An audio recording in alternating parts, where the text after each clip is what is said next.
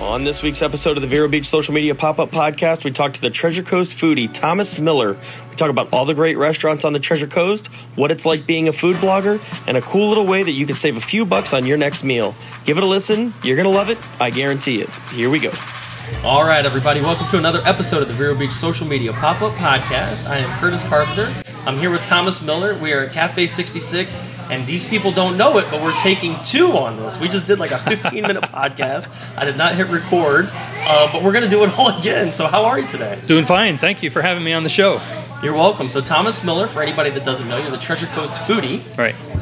I don't know what a foodie is, so why don't you tell not only me, but the listeners, what's a foodie?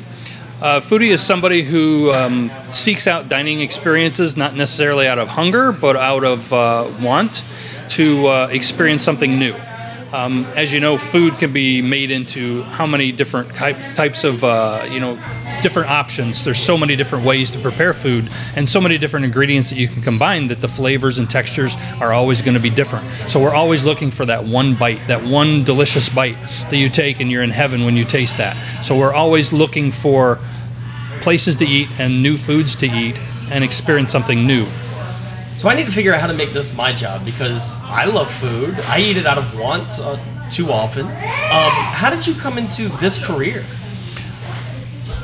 I was an IT guy for about 22 years, and during that time, I thought, how can I do something in food? When I was a young kid, I wanted to be a chef, and I discovered how long the hours are and how bad the money is, so I went into IT full-time, did that for 22 years, but food became very important over the last 10 years to me, and I was trying to find a way that I could do food but still keep the day job.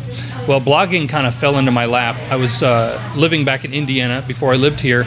There's a farm called Seven Sons Farm that actually does pasture-raised beef, pasture pork. They do eggs, they do everything, and as a customer, I just started working with them, and they saw that I was passionate about what I did, and they asked me if I would want to create some recipes for them. So we started creating recipes and blogging for them. During that time, I moved to Florida, and they continued to send me frozen product to continue creating recipes for them. So it kind of got me started there, and there was a photograph that I took of what's called the Epic Bunless Burger. It was basically, the organic grass-fed beef, organic ingredients, and a nice fried egg on top of the burger. So it looked fantastic. I entered that in the local food photo contest, and I won first place, and that just kind of kicked it off. It kind of told me maybe I'm doing something right here, and I need to pursue this further. I love it. So we didn't talk about this in the first podcast that I didn't record, but sure. I am going to bring it up now. I started doing some, I'm trying to avoid seed oils, and you talked about this all pasture-raised beef with the egg on it, and I'm just right. like, my mouth is salivating right now because that's the type of stuff I've been eating. Right. So when you do this stuff, do you look for certain particular types of food? Are you a seafood aficionado or barbecue or certain meats or salad? Is there a certain type of food you're looking for? As a foodie, we love all types of food. I mean, there is one food that I would consider my kryptonite, and a lot of my readers already know what that is before I even say it, but broccoli. It is green like kryptonite, so it is my kryptonite. Now you do have to cook it thoroughly and then cover it with some kind of a sauce, and I can eat it. But just to eat steamed broccoli without anything on it other than butter and salt and pepper, there's no way. So I was going to ask, you can't be a picky eater and be a foodie, I imagine. Not really, no. Okay. So you visit these restaurants, you write these blogs. Where can people find the blog? It's on my website, treasurecoastfoodie.com, and also it gets shared on my Facebook page, the Treasure Coast Foodie and Savor Club. Okay, great. So let's talk a little bit about Savor Us. I mean, we're going to go back to Treasure Coast Foodie. We're going to talk a lot about that, but you sure. said Savor, and that triggered me. So Savor Us is a business that you own where you do a lot of digital stuff for restaurants? Correct. Savor Us LLC is my primary business. I do digital services for restaurants that includes social media content creation, promotion. I also build, host, and maintain websites for a lot of restaurants around town. Cafe 66, we're here. They're one of my clients. Fantastic. So again, thank you, Lacey and Dan, for letting us do this here. They're amazing. We eat breakfast here every Friday morning. I love this place. Tammy's always my waitress, and we walk in and hey, how's it going? I mean, they're like the friendliest people here. So yeah, Savers. I want to make sure you got that plug before we moved on. So back to Treasure Coast Foodie. You do a couple of different events, and one is the Golden Fork Award? Correct. Let's talk about that. That got started back in 2016. I think the second year I was actually started blogging in this area. And I wanted to recognize the restaurants in a way. And when we started out, we did best seafood, best burger, best steak kind of categories. But I thought as time went on, I'm going to have 2 seafood dishes that I need to have, to honor a restaurant for. So having one category for best seafood really didn't make sense. So the awards kind of morphed into the top 10 best things I've tasted over the last year, and I pick a chef of the year and a restaurant of the year. So for quite a few years, that was actually just an article that was, digital on my website. And then I started thinking, why don't we bring this into an event where people can attend and taste the food from all these different restaurants in one night? They're tasting food from my top picks. I think a lot of people in this area trust my opinion on what and where to eat. I've got a reputation about knowing what and where to eat. So I thought, what a great idea, bring all these together in one evening and let people come and taste it all at once. And so is there an award? Is that just an event, or are there awards and judges in that event now? Now that people are there trying it all, do they get to decide which one they like the best? Prior to this year, 2019 was the first year I did that, and it was just honoring the 12 restaurants that I picked as the best. But this year we actually took it up a notch, and we brought in a panel of 3 judges, and the 3 judges tasted the dishes that were served on the night of the Golden Forks, and they narrowed it down to the top 4. Those top 4 actually moved on to an event 2 weeks later called the Treasure Coast MasterChef Competition. So I gave the chefs a $10 per plate budget. They had to come up with a MasterChef worthy dish, and then they came to the Elks Lodge, which is where we hosted that event, and they had to create their MasterChef worthy dish and serve it to our guests. The same judges that judged at the Golden Forks were also back for that one. So they were judging the top MasterChef dishes, and we did have a People's Choice Award category, so everybody there dining that night got an opportunity to vote for their favorite as well. And so we're shooting this, I don't know, today is like March 8th or 9th. When was this? When was the... February 8th was the Golden Forks, and then February 22nd, so we're just fresh out of those. 22nd was the MasterChef event. So what were the best dishes? From the Golden Forks or from the MasterChef? From the MasterChef. The MasterChef, there was 4 restaurants involved. Armani's Cucina ended up in 4th place. Okay. We had the Wave Kitchen and Bar from Costa de Este, who came in 3rd. Cobalt came in 2nd place, and then Cafe 66 right here came in 1st place. And I swear on my life, I did not set that up. Like, we're shooting here, I did not know that they got 1st. That's hilarious. And they also got People's Choice on the night of the MasterChef event. So that is hilarious. They've won a lot of awards. And let me go back to the Golden Forks real quick.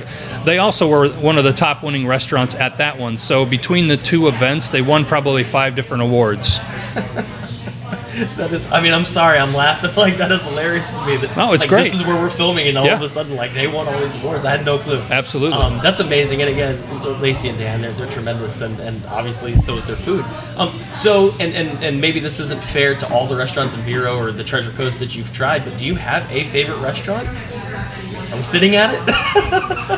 Or if you I eat here frequently. Yeah, if you don't want to answer, I get it. As a foodie, there's so many different foods that I like, and they're located at so many different restaurants. To try to ask a foodie to pick one restaurant that's their favorite is very, very difficult to do. I get that question more often than you think. I'm sure. I'm curious what your favorite restaurant is, but I get it. If you're trying a bunch of different foods at a bunch of different restaurants, you probably have a lot of things that you like.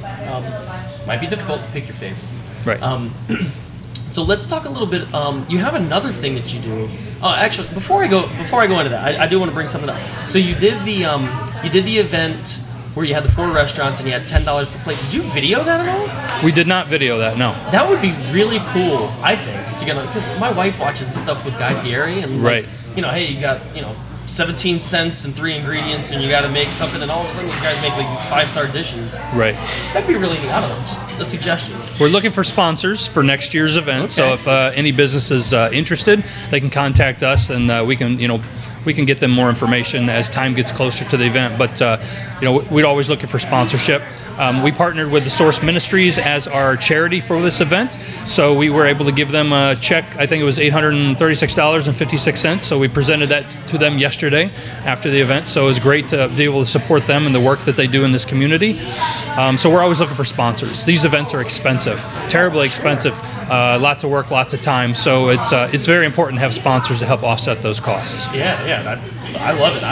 I think we need to sponsor somehow. So I'd love to have you. Yeah, absolutely. We'll figure all that out. I like the concept. I like the idea. The reason why I brought up the video is because I want to talk about another thing that you do that is on video called Holy Grail.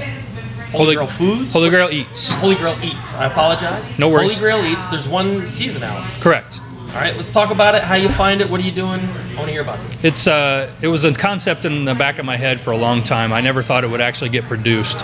I've been writing for Visit Indian River County, the local Chamber of Commerce tourism site, for about the past year and a half, almost 2 years now, I think this June. And I pitched the idea to them, and they loved the idea, and they said, let's fund it, let's film it. So I got busy on that. It's the first time I've ever done anything behind the, in front of the camera. I've always been behind the camera. So I had to prepare myself to be like a Guy Fieri type of host in front of the camera, which was difficult. I was worried that I wouldn't do a good job, but I think I did an okay job. Everybody's told me it looks okay. The restaurant selection was done by crowdsourcing. We actually asked people, what's the best thing you ever ate in this area, in Indian River County? And we narrowed it down to the top 10, and then we filmed the top 6. So going into season 2, we're going to be filming again here in May. We've still got 4 restaurants from that original list that we're going to go to and then film there.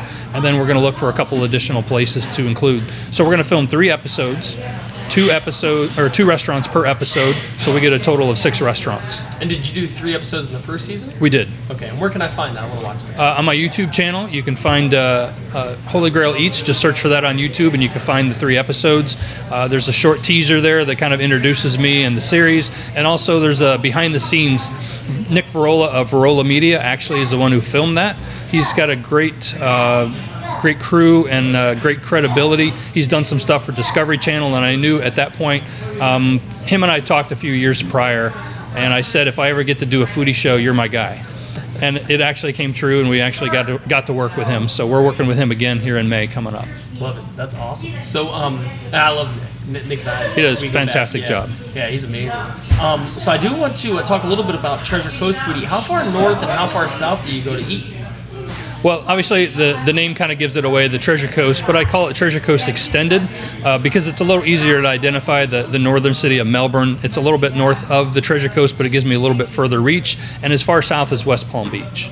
So just a little bit outside the Treasure Coast, but it's a nice northern and southern city that people can identify if I say. If I say like Grant, Valkyrie, not a lot of people are going to know that, or Sebastian is kind of like the north of the Treasure Coast. So it's one of those where it's a nice boundary and a nice large area for me to cover.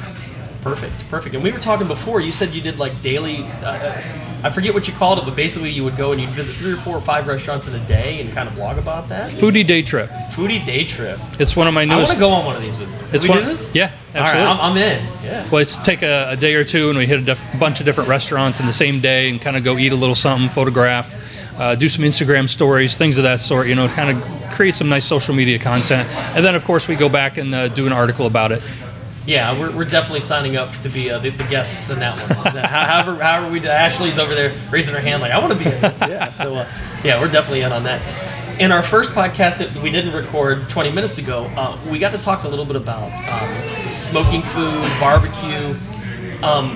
Is that your favorite type of food? I know you said, but we like everything because we're foodies. But right. I guess if you're making food, again, we're sitting here at Cafe 66 with barbecue. Is that kind of your thing, barbecue? Or barbecue is where I excel at when it comes to cooking. Right. I had mentioned that brisket is like the Mount Everest of meats to learn. That's where we found out that we weren't recording. We were right. in that conversation, and then right. we didn't get to finish. So I wanted you to actually get to finish that part of the story. So if you cook brisket wrong, it turns out like shoe leather or the elastic in your underpants, and it turns out really bad. My first couple were that way. You'd cut it, and it was stringy. It was horrible. So I eventually learned the right process by reading and watching videos.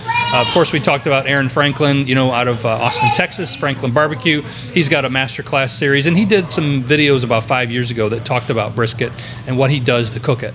So I thought, well, let me start at the hardest one. The rest of them will just fall in line. You kind of learn from the hardest one, and then everything else just kind of falls in with cooking barbecue. So That master class is amazing, by the way. He starts with a pork butt, and again, this is what got me to buy a pellet smoker, because I'm not going to get a regular smoker. We talked about this. I'm not going to sit around all day stoking the fire. Turn the dial, let the pellets go in, let the flame go. I'll check on it every hour. So I'll drink the beer. You won't. We talked about that. They didn't get it, but yeah, this master class. He starts with a pork butt, then he goes to ribs, then he teaches you how to make a steak over like an open flame, which is amazing. And then there's like 3 or 4 episodes on how to cook a brisket, and I was like, how are there 4 episodes on how to cook a brisket? This seems like an incredibly complicated process. So I guess my question to you is, fat side up or fat side down? How do you do it? I'm a fat side up kind of guy. Because everybody I talk to is fat side up. Because I believe that the fat, as it melts, kind of helps baste the meat and helps keep it moist during the cooking process. So again, I'm a novice when it comes to, I'm very good at eating food, but I don't know anything about it. What's the argument for the fat side down? I've never heard a good argument. I've never heard an argument I don't know. People do it that way. Now, I will say that I had one trick that I've tried in the past, and it's actually to take it and throw it on the grill, like a gas or a gas grill or wood grill, and sear it like a steak, because then it creates a little bit of a crust on the outside of the brisket, and then you put it in the smoker. And then that way it kind of helps seal in some of the juices, and I'd recommend that on the cheaper cuts of meat, more like your choice. I don't recommend choice, but if that's what you can afford, that could be something that can help you keep that more moist, because the flat end of it, the thinner part, will dry out very quickly if there's not a lot of fat in there. Gotcha. I have a friend of mine that smokes it, and I don't know how long he does it for, but he smokes it for a little bit, and then once it's got the bark, he takes it out and puts it in the oven. And he says because at that point you don't really need the smoke. The smoke is what creates the bark. Right. And then you don't really need, all you really need is the heat. And he turns because he doesn't have a pellet smoker like the smart people like us, he's stoking fire. So he puts it in the oven and then lets it finish there, and then he puts it in a cooler or something and lets it... 4 to 6 hours is all the smoke it's going to absorb. So at that point I wrap it. A lot of people call the foil wrap a Texas crutch. I also put a little beef stock in the foil, and it kind of braises the meat, helps further tenderize it. I can get a brisket done in 8 hours, and then you pull it out, keep it wrapped in the foil, and put it in a cooler, wrap it with towels for an additional 2 hours. And that the meat will still continue to cook. And if you reach in to pull it out, you're still going to need hot pads, because I burn my hands every time, forgetting that the foil and the meat is still so hot from sitting in the cooler even 2 hours later. But then at that point, bring it out, let it dry off a little bit, and then slice it up. Give it maybe 30 minutes, 30 minutes before you slice it, let the juices kind of settle in, and then you're good to go. So you start a brisket at, let's say, 7 a.m. You can be eating it by 6 p.m. Absolutely. Dinner. Oh, man, I got to figure out how to do this. I love brisket, but again, I'm not very good at cooking. So with Treasure Coast Foodie, you're doing this blogging, you're doing the Savor Us. Do you have any other events or any other things that you do that involve the restaurants? I mean, obviously you're showing up. You let them know that you're coming. Right. Do you have any other events? Anything else that you do with these restaurants? We do monthly foodie meetups. They're limited usually to 36 to 40 people, depending on how many people the restaurant can actually handle. There's a ticket cost of like $11 per person, and we use that money to buy some shareable appetizers. So if you were to walk in the door with $10, you're going to get 1 appetizer. So I work with the restaurants to provide like a trio, a sampling of some of the different appetizers that they have to offer, so that way our guests get a little different taste. Not just one item like they would get when they dine at the restaurant themselves. So we usually do those weeknights when the restaurants are least busy, like Tuesday, Wednesday, or Thursday. And everybody orders drinks, and if they want more food, because it's not meant to fill you up, it's just meant to give you a little taste of what the restaurant has to offer. So how do you pick the restaurants that you do these meetups at? Roll the dice. Random generator, who I haven't been to in a while. I try to do only one restaurant one time per year, so it keeps the meetups fresh. We're not always repeat the same place. That way there's always something new. And a fair amount of people start following me, so those become new again to them. But we still get our regulars. We have quite a few regulars that follow all the time, and I see it just about every event. But they enjoy following and coming to the events. They get a taste of the apps, something they might not order themselves. Sure. So I imagine most restaurants are excited to have you. Have you ever had a restaurant, don't name them if you have, but have you ever had a restaurant that's like, no, I don't want you guys here? Not really that anybody's turned us down, but during season, a lot of restaurants are super busy, and it's just difficult to try to get in there, but that's why we try to do it on off nights, like a Tuesday, Wednesday, or Thursday, the least busy for the restaurant. Sure, yeah, with season, places are packed. I've noticed that there are a lot of staffing issues in a lot of restaurants. Are you finding that as an issue? I know you're a foodie, but when you're writing the blog and you go to these restaurants, do you notice that there's a staffing issue at a lot of these places? Everybody's hiring. Yeah. Anybody in the food industry or the hospitality industry right now can pretty much pick a restaurant and go work there, because every place is hiring. Every place is short-staffed. That's why we always say it's important to be a little patient. If you're going out to eat, you're going out to eat to relax. Enjoy yourself a little bit. Don't be in a hurry, and make sure you tip your waitress as well, because it's important. That's their livelihood. If you know exactly what most restaurants pay them, it's ridiculous. A lot of them rely on the tips for most of their income. So you really need to make sure you're tipping well. I love that message. Growing up, my mom was a waitress for a long time, and I remember, it was like, hey, if it was a good night, we were doing well, and if it was a bad night, it was rough, as far as how much money she'd make on tips and all that stuff. So I love the message, and I'm appreciative of that. But so I was just curious if you're running into the same thing, because I'm not going to restaurants as often as you are. I mean, maybe once a week, twice a week, maybe, but I feel like you're in them all the time. How often do you actually eat out? At least once a week with my parents, but then usually at least one other time for a restaurant review or something like that. Working with one of my clients, of course, I'm always taking pictures of food. So my camera roll, if you see that, it's like food, cat, food, wife, food, cat, kind of thing. But it's mostly food, so. Gotcha. So how hard is it for you to go out and actually enjoy a meal without working? Are you always kind of thinking that foodie mindset when you're out eating somewhere? Absolutely. It's my job. I mean, the restaurants are where I feel comfortable at, but it's always a work environment for me. Yeah, it's just kind of interesting. I was an x-ray tech for a long time. I'm like, people would always ask, what do you think about my arm or this and that? First of all, I was not a physician, so I was like, I can't tell you anything about your arm. But I'm like, man, I just worked like 12 hours, and now you're going to bug me about this? Like, I wondered as a foodie if it was your job. Like, we do social media marketing. People ask me all the time about Facebook this, Facebook that. I'm like, oh man, like, can't I just enjoy whatever I'm doing for a second? They always say, where do you want to go to eat for your birthday? I'm like, well, that's a tough decision, because there's so many different places that I like, and being that I am in a restaurant environment or eating out or eating this amazing food all the time, it's not as special as it used to be to go out and dine for your birthday. So we were talking a little bit before the first podcast that we didn't record, and you were talking about the competitive eaters. So what I want to ask you is, for somebody that eats out a lot, you're in decent shape. Like, how do you prevent from getting so big? When I'm doing a review, obviously there's multiple dishes, usually a minimum of 4 different dishes that are served to me to photograph and taste for the article. I need to know how it tastes in order to write a little bit about it. But I'm taking a few bites and putting the rest in to-go containers, and then snacking off of them when I get home. If I'm writing, then I can eat a little bit more, or take another bite and go, oh, that's the way it tasted. Yeah, I remember that now. But I'm pretty good memory-wise to look at a photograph and remember how it tastes. It's just a skill that I've developed over the years. I used to write notes. I'd get paper out and I'd start writing notes down. How did this taste?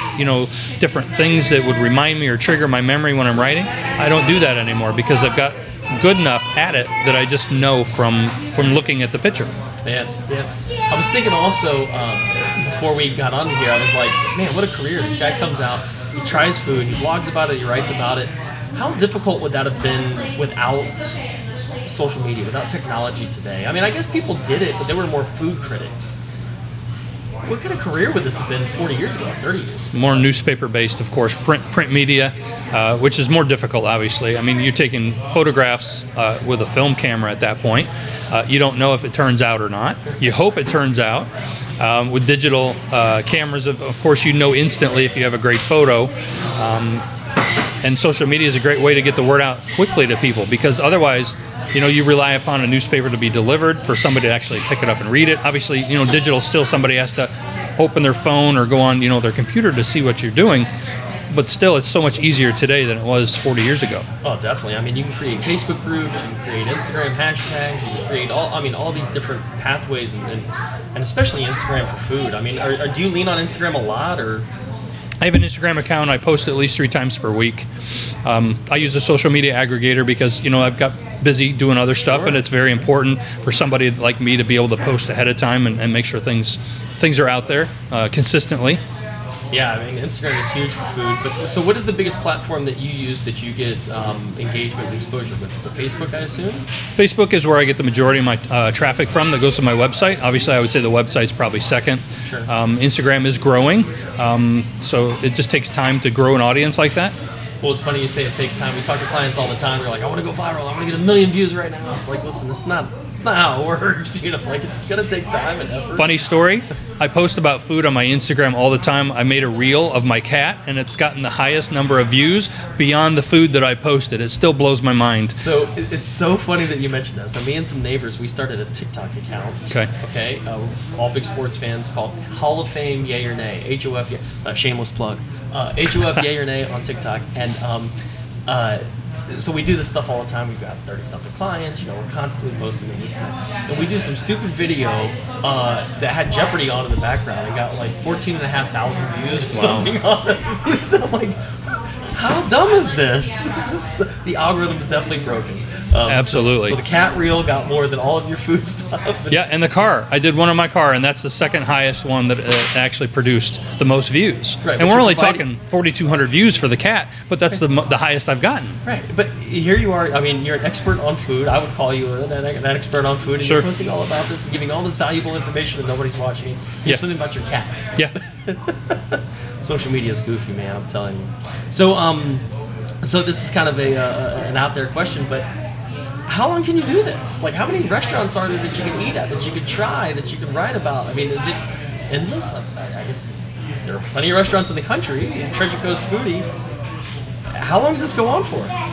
Well, I started out, of course, in Vero Beach and expanded to the Treasure Coast because Vero Beach, it's kind of a narrow market.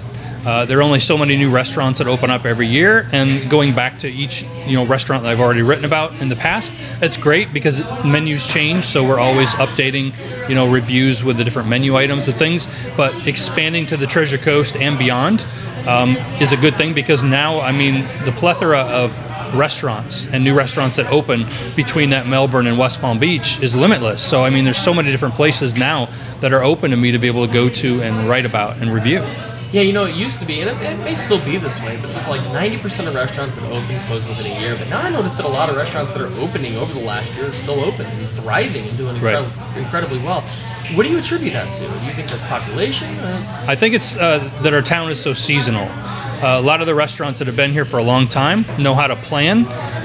They get most of their business during season from like January through April, and then the rest of the year they kind of coast with the locals. But they financially plan how to survive those lean times, and I think that's why we didn't lose as many places, because of COVID and because of the higher prices that everybody's paying for food, is that I think they just plan and they know how to better handle those lean times. I said that not necessarily about restaurants, but about businesses in general. Businesses that went out of business during COVID probably weren't great run businesses to begin with, and the ones that stayed afloat were like, okay, well, the strong survive. Right. That's definitely true for restaurants, in my opinion. Right. So anyhow, well, the Treasure Coast Foodie, we've talked about your events, the Golden Forks, we talked about the Holy Grail Eats, we talked about competitive eating and how you stay in shape. We talked about I'm not competitive eating, but we do have... No. Well, you're right. How competitive eaters stay in shape and how a foodie can stay in shape. Yes. We've pretty much, we talked about Savor Us. Right? Right. We do have one additional option that you may be interested in, and it's very important right now, especially with prices of everything going up, gasoline, food costs. Everything's going to be, it's all going to roll downhill at some point with the gas prices up. So we're all going to be paying more for everything. Well, I offer a diners club on my website called Savor Club, SAVOR, Savor Club, and I offer discounts at 80 plus different restaurants, craft breweries, food trucks, and a couple retail stores. The membership costs you $5 per month. It's good for 30 days, and you can save at those different restaurants. Cafe 66 here, for example, since we're here, offers 15% off. So every single time you dine here, if you want to eat here 7 days a week, they will honor that 15% off every single time you dine here. So if you eat out at least one time, you're going to more than make your money back on that $5 per month you're paying me for the membership. So I eat breakfast here every Friday morning. I have to become a member, so I save my 15%. And then Absolutely. I'll save at all these other restaurants. Right. Done. How do I become a Savor Club member? TreasureCoastFoodie.com/Savor Club will tell you a little bit more about how it works. We have a mobile app you can download. You log into your account, and then you can search through our list of restaurants. Every restaurant in our list offers some type of a discount. Discounts range from 10 to 50% off, buy one, get one, or free item with purchase. I'll tell you what, your background in IT, I think, has really come in handy with Saver Club. It has. The website's built on WordPress. That's where I build all my websites. They have wonderful plugins that make it a little bit easier because I'm not a coder, I'm not a programmer, but I can figure things out. I'm one of those guys that likes to click on the advanced button. Doesn't always know what I'm doing in there, but I can usually figure it out. I'll tell you what, I didn't really want to get into IT too much, but what I try and tell people all the time is when they can't figure something out, I'm like, it can't hurt to play with it. Just go in and click around. Right. You can always back out. You can always undo. You can always, Google is your friend, right? And YouTube University, I always tell people. Yep. There's somebody out there that figured it out and put a video of how to do it. Love it. Well, that's all I have. I don't know if you have anything else you want to add. I like the Saver Club thing. I'm glad you added that. I had no clue about it. Huh? No, that's great. I think we talked about everything, so thanks for having me on today. No, you're welcome. So again, thank you, Dan and Lacey here at Cafe 66. And that's going to do it from us. Thomas, thank you. Appreciate it. Thank you.